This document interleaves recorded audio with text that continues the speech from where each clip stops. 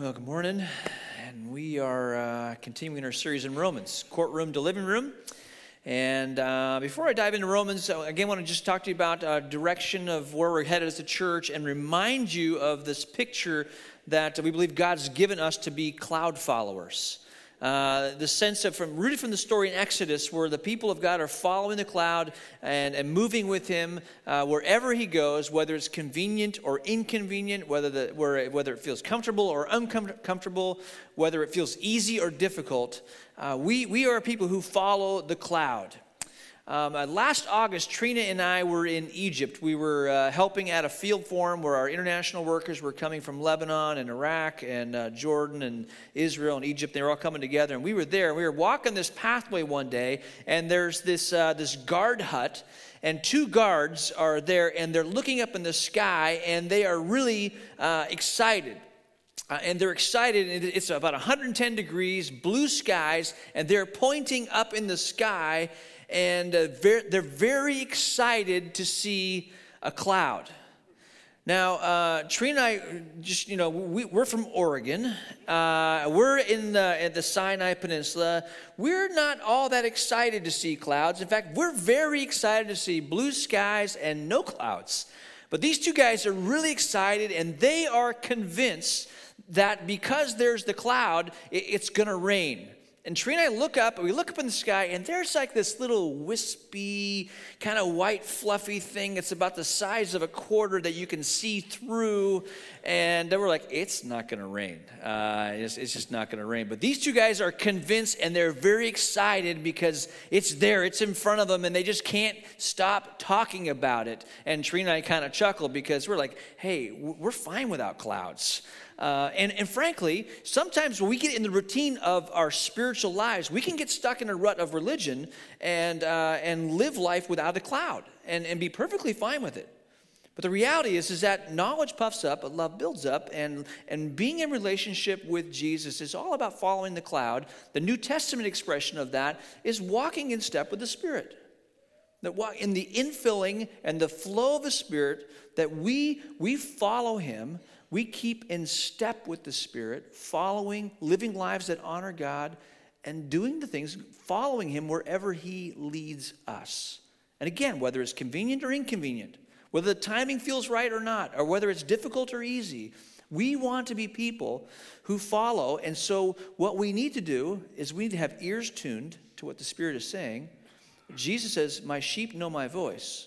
So just like you might recognize someone's voice that's familiar, we need to familiarize ourselves with the voice of the shepherd.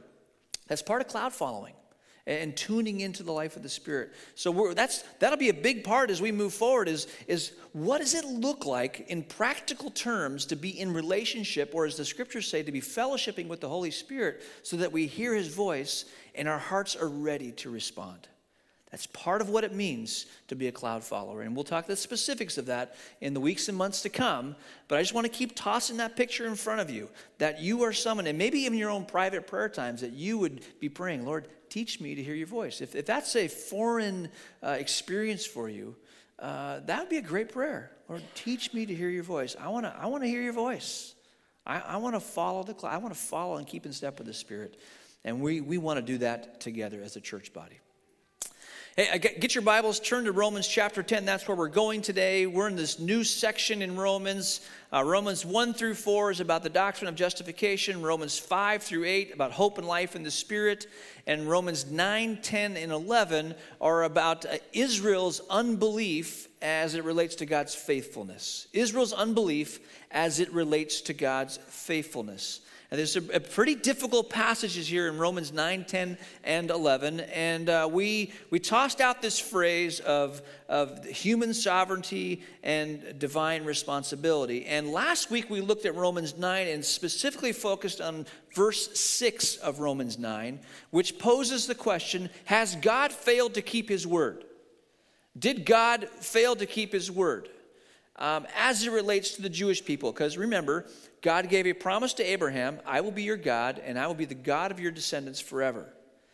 But the reality is when Paul is declaring the gospel, Israel, the Jewish people, are rejecting the gospel. So the question that Paul has to answer is, wait a minute, I thought God made this promise. Did God not keep his word? And it's not a theoretical question that's like, well, interesting to find out, but doesn't relate to me. It does relate to you and I, because if God did not keep his promise to Israel, what makes you think he's going to keep his promise to you? These promises we're rejoicing in the scriptures, and specifically in Romans chapter 8, that there's therefore no condemnation for those who are in Christ Jesus. So it's an important question. And Paul answers it by pointing back to Abraham and saying, not every physical descendant of Abraham is a child of the promise. And then he points to Jacob and Esau, if you're here last week, and says, look, God chose Jacob over Esau. He was younger, even before he was born, even before he could do any good or bad. God chooses to have mercy on whom he will have mercy. And then that difficult example of Pharaoh, where he hardens Pharaoh's heart so that he might be glorified. And we learned that God hardens the hearts of those he wants to harden. And as we go through that chapter 9, we can see that he chooses to have mercy and who he's going to have mercy. And we see him harden the hearts of those he wants to harden. And what we learned is that, you know what? He's sovereign. He is God. And yes, sometimes his decisions don't make sense to us, but that we remind ourselves of who he is and who we are. I've been talking a little bit about my experience in boarding school. One of the experiences that I had in boarding school was this whole packing and unpacking. That was a routine of my life. Packing bags, unpacking bags. Packing bags, unpacking bags. Always moving around. We were always getting on planes and in new places, and that was just a routine of my life. And one of the things that I noticed as a young kid, 10, 11, 12 years old, that when I would pack my bags, my dad, on the night before I would leave, my dad would come into the room and he would poke and prod through my suitcase, making certain that I had everything that I was supposed to have in my bag. And he would literally empty my whole suitcase and repack it.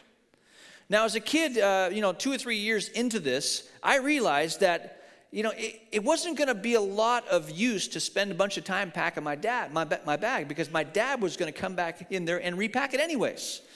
And so my brother and I just started throwing stuff in the suitcase, knowing that Dad would come that night before we left, and he'd repack the whole thing, and that's certainly what happened.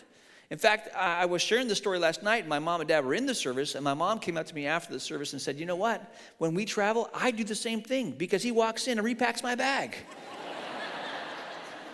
My dad is an awesome packer. But when you're putting all this effort into it and then someone comes in and then just redoes it for you, it's like, what's the point? Why am I killing myself packing this bag? I'm not going to spend a bunch of time. What's the point? That is the question that oftentimes we get to, or that arises in our minds, in our hearts, when we read a passage like Romans chapter 9. God's going to have mercy on who he's going to have mercy. God's going to harden the hearts of those he wants to harden. So what's the point? Why go on mission? Why fight oppression?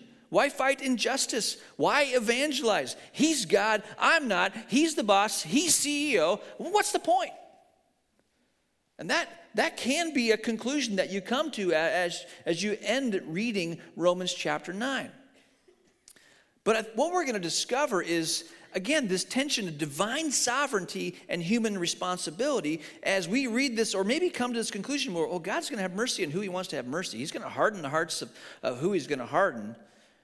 We may be tempted to say, what's the point? But really, what we're going to discover is that Romans 9 was about sovereignty. Romans 10 is all about our responsibility and the unfolding drama of God's redemptive plan. Because we have a part. And we see this right away in Romans 10. So if you got your Bibles, I'm just going to work my way through the text like we did last week. In Romans 10, we see this right from the very beginning. Paul has made the case. God's in charge. We're not. He's the boss. He has mercy on whom he has mercy. He hardens the hearts of those he wants to harden. And then we read chapter 10, verse 1. Dear brothers and sisters, the longing of my heart and my prayer to God is for the people of Israel to be saved. And you just hit the pause button there and go, wait a minute, Paul. You have just tracked through all this difficult terrain and have said very clearly God's going to do what he's going to do. Why in the world are you praying? What's going on here? And this is our part. Yes, God is sovereign. But there is the tension between God's sovereignty and our responsibility. And Paul is getting at something. It's not what's the point, it's what's my part. Ever read a book and get a couple chapters into it, or watched a movie and get a little bit into it, and then you just skip to the end, or you read the last chapter of the book? Anyone want to confess that they've ever done that? I've done that. Okay, a couple of you have. Some of you are going, I can't understand how in the world someone would do that. Well, here's why. Sometimes you're getting to the plot of the story and you're wondering, how in the world is this thing going to end? And so you go to the end of the last chapter of the book and you read it and you go, okay, that's how it's going to get there. And you're still curious of how the plot is going to develop that way. So you read the last chapter. I think it would really help us to look at the last verse of Romans chapter 10 to help us understand where Paul is going so that we can re-engage our minds to what he's going to say. Because here's what he says in Romans chapter 10, verse 21. But regarding Israel, God said, all day long I opened my arms to them, but they were disobedient and rebellious. This is the last verse of Romans chapter 10. All day long, I opened my arms to them, speaking of Israel, but they were disobedient and rebellious. Here's why we go there at the end of that chapter, is because sometimes we finish a chapter like Romans 9, we might have a picture of God whose arms are like this. It's the God who's the boss and the CEO who's going to do what he wants to do. And he's picked his team, and his arms are like this. And that's not the picture of God. Because Paul in Romans chapter 10 is going to say, here's the picture of God. His arms are open, and he's stretched out his arms, and he's longing for people to come to him. He's longing for Israel to recognize who he is. But all day long, they're rebellious and disobedient. The picture of God is not a God with his arms crossed who's already picked his team. It's a picture of a God whose arms are open to people saying, come home. Come home. Because there is a part for you to play. And the question, I think what Paul is answering here is, how do people go from hard-heartedness, how do people go from a place where they cannot recognize who Christ is to a place of running into God's arms? And Paul is going to spell it out for us very clearly here in Romans chapter 10 and talk to us about two ways that this happens. And it's not surprising to us. But the point is that it's not cynically, hey, we know what God's going to do what he's going to do. Well, what's the point? No, there's a part for you and I to play, and which is why Paul begins in chapter 10, verse 1 by just describing this first part. It's prayer. The longing of his heart is for the people of Israel to be saved. Paul is praying for the Jewish people. He's praying for his relatives. He's praying for his neighbors. He's praying for the people he used to be with. He hasn't given up. He hasn't said, well, they haven't responded to the Messiah, so God must have hardened their heart. That's not the conclusion he's come to. He's praying for them. And I think sometimes we don't understand the power or the privilege we have in prayer. Blaise Pascal, 16th century French philosopher and mathematician, describes this privilege of prayer to us by putting it this way. He says, God instituted prayer in order to lend to his people the dignity of causality. Read that again.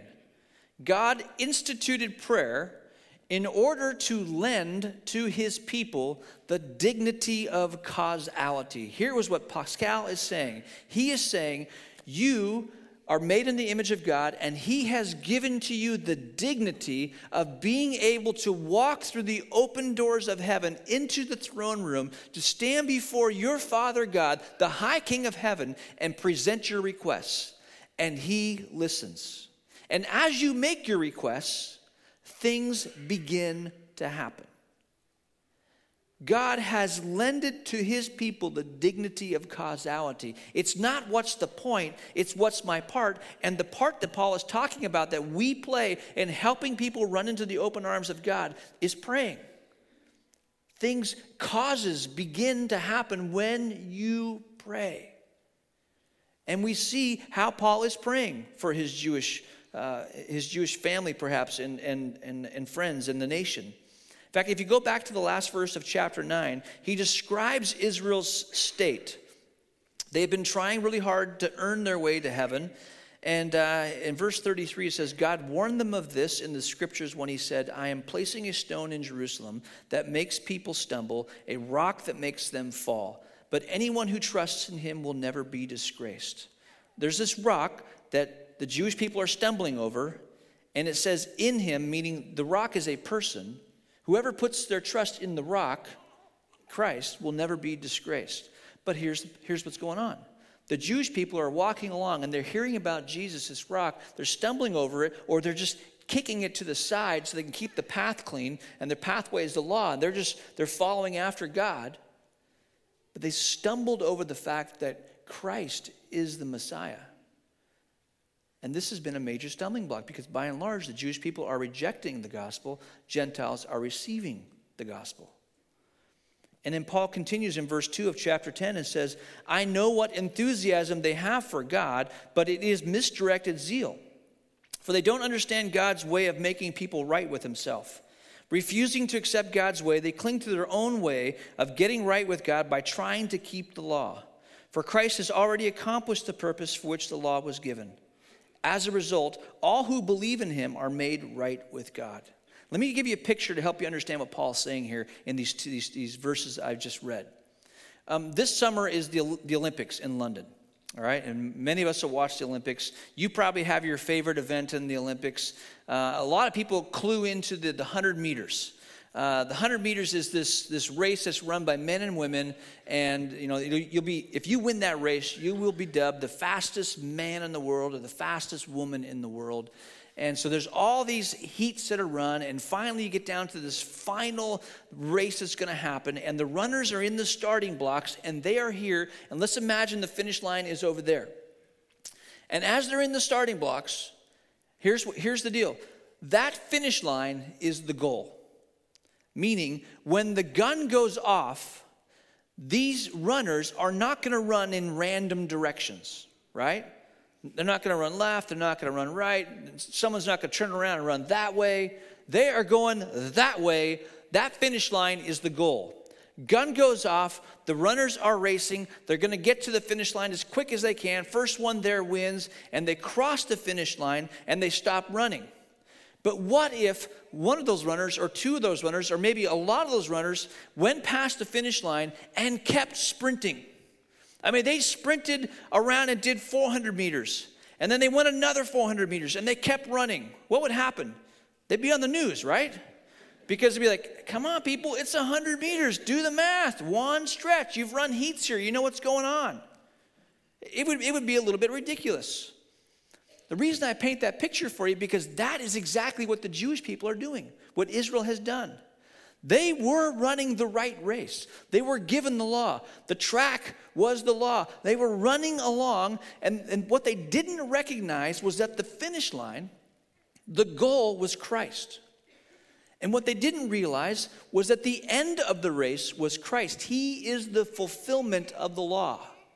What they did is they crossed the finish line, kicked the stone off the track, and kept running, and kept running, and kept running. And they are doing it enthusiastically. It's not that they aren't full of zeal. In fact, they have all kinds of zeal, but Paul says it's misdirected. It's zeal without knowledge. And they're running laps on this track thinking that the more they run, that they will be made right with God.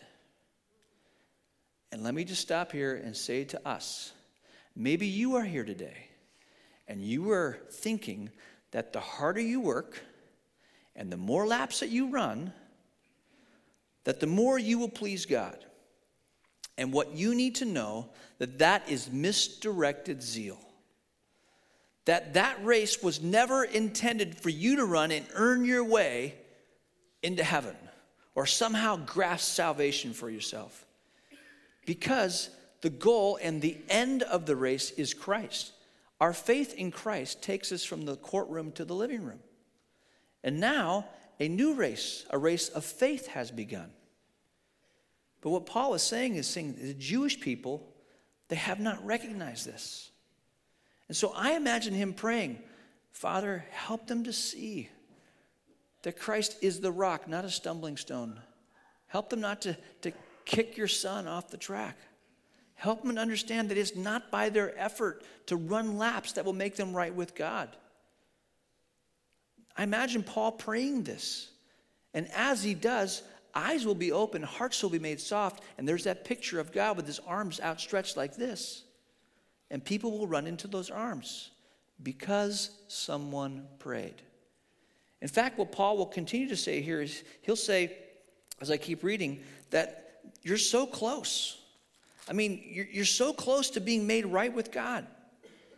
Verse 5, for Moses writes that the laws of making a person right with God require obedience to all its commands. But faith's way of getting right with God says, don't say in your heart, who will go up to heaven to bring Christ down to earth? And don't say, who will go down to the place of the dead to bring Christ back to life again? In fact, it says the message is very close at hand. It's on your lips, and it's in your heart.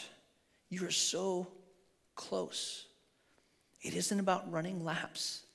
It's about recognizing the Messiah, recognizing Jesus, and by putting your faith in him, you will go from the courtroom to the living room. And so praying for people is a way that eyes are open and hearts are made soft so that people can run into the Father's arms. The second way is, again, very plain. It says right here that it's preaching, it's proclaiming, it's telling people the good news of the gospel. Let me just keep reading here. And that message is the very message about faith that we preach. If you confess with your mouth that Jesus is Lord and believe in your heart that God raised him from the dead, you will be saved. My translation there is, you can stop running. For it is by believing in your heart that you are made right with God, and it is by confessing with your mouth that you are saved. As the scriptures tell us, anyone who trusts in him will never be disgraced. Jew and Gentile are the same in this respect. They have the same Lord who gives generously to all who call on him. For everyone who calls on the name of the Lord will be saved. But how can they call on him to save them unless they believe in him? And how can they believe in him if they have never heard about him? And how can they hear about him unless someone tells them?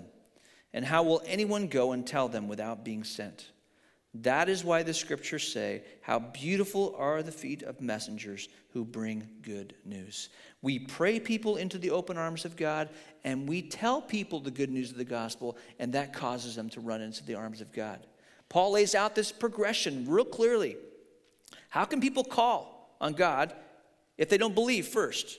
And how can they believe if they haven't heard? And how can they hear unless you and I tell them? And how can you and I tell them unless we're sent or we go? And when we go and we speak and they hear and they believe and then they call on one who can save them, here's what happens. See, we've got all these canvases on the wall here as we've been journeying through Romans. These words sort of carry the narrative of the story that we've been studying together. And here people are in the courtroom. And there's wrath of God and foolish ideas and judgment and no excuse and sinfulness and condemnation. And one day, someone who was likely praying for you opened their mouth and expressed the gospel story to you, and you heard it, and you believed it, and you called out to God, and in that moment, you were saved. You stopped having to run laps to try and earn your way. And you were taken from the courtroom, and no longer do you have to relate to God as judge, and now you get to live life in the living room, and God is your dad. He's your daddy God, and you are adopted as a son and a daughter of the Most High God. And instead of condemnation, now it's no condemnation. Instead of wrath being revealed, now righteousness is yours. It's been credited to your account. And now you've got all these wonderful things. I mean, we've got beautiful feet, and we've got a chosen and called and adopted and victory and all these wonderful things simply because someone told you. And what Paul is saying is that there are people whose hearts are still hard, whose eyes are still blinded. And it would be a huge mistake for us to say, what's the point? He's the boss. He's the CEO. God's going to do what he's going to do. And our picture of God in our minds is this. No. It's divine sovereignty and human responsibility. It's not what's the point. It's what's my part. And my part is to pray. And my part is to proclaim and tell people about Christ so they can go from the courtroom to the living room. Does everyone believe when we do this? No. Therein lies the tension, right? That's why it's difficult sometimes to share the gospel, because we don't want to be rejected. But it isn't about you or me. It's about Christ. In fact, Paul continues and says the people of Israel continue to reject. He says, not everyone welcomes the good news. For Isaiah, the prophet, said, Lord, who has believed our message?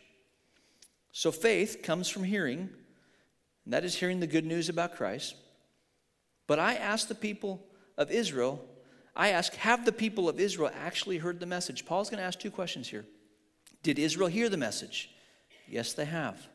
The message has gone throughout the earth and the words to all the world.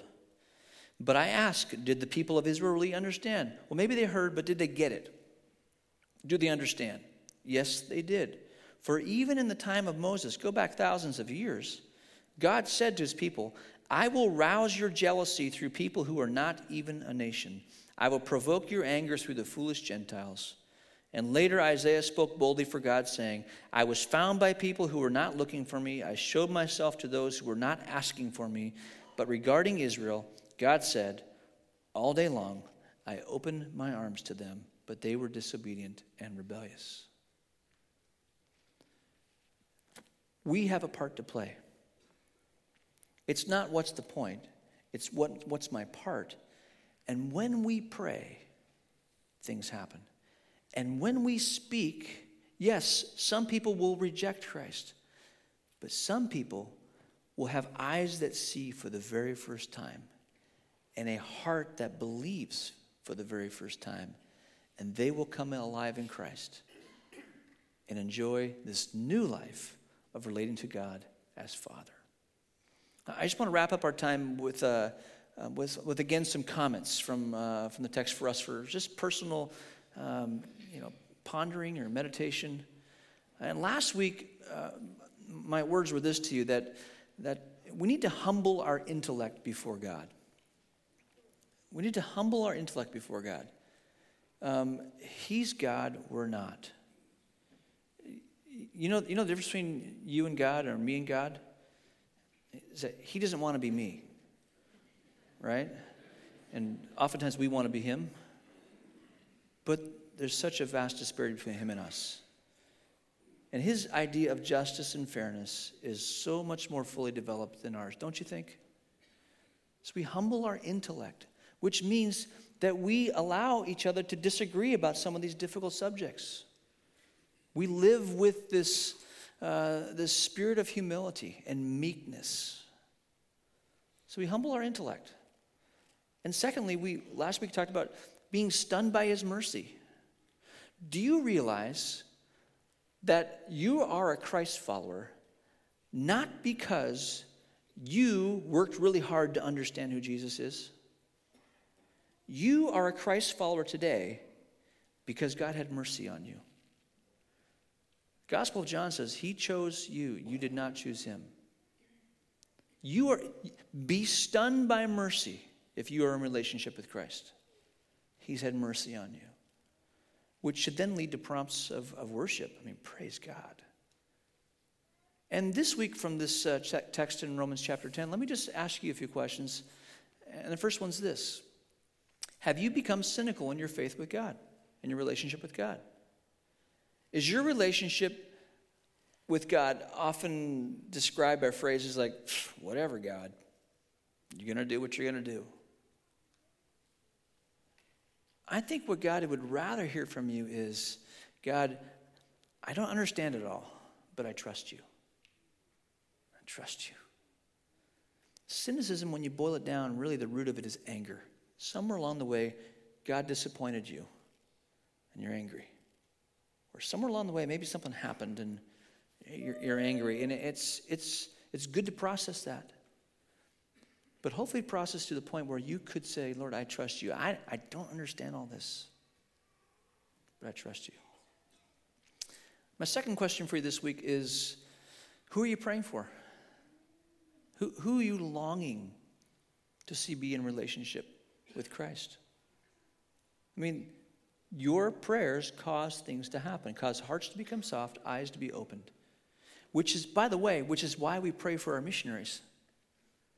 Which is why we have Barnabas groups who are praying for missionaries. Which is why we have an upper room across the street so that people can go and they can pray and marvelous things happen in the Spirit.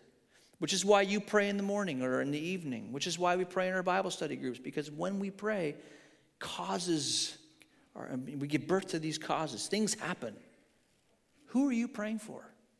Who are you longing that they'll be in relationship with the Father? And lastly, who are you telling the gospel story to? One of the questions I'm asking myself is, Steve, when's the last time you have articulated the gospel to somebody? And church doesn't count because it's almost a freebie for me, right? I can stand up and do it every weekend. No. Who am I building intentional relationship with and being a friend to in my neighborhood? Who am I talking to about Jesus? Not to induce guilt, but to motivate me to seize an opportunity. Who are you talking to about Jesus? See, when you pray and when you speak, eyes are opened, hearts become soft because you're playing your part. And this is the mystery of divine sovereignty and human responsibility.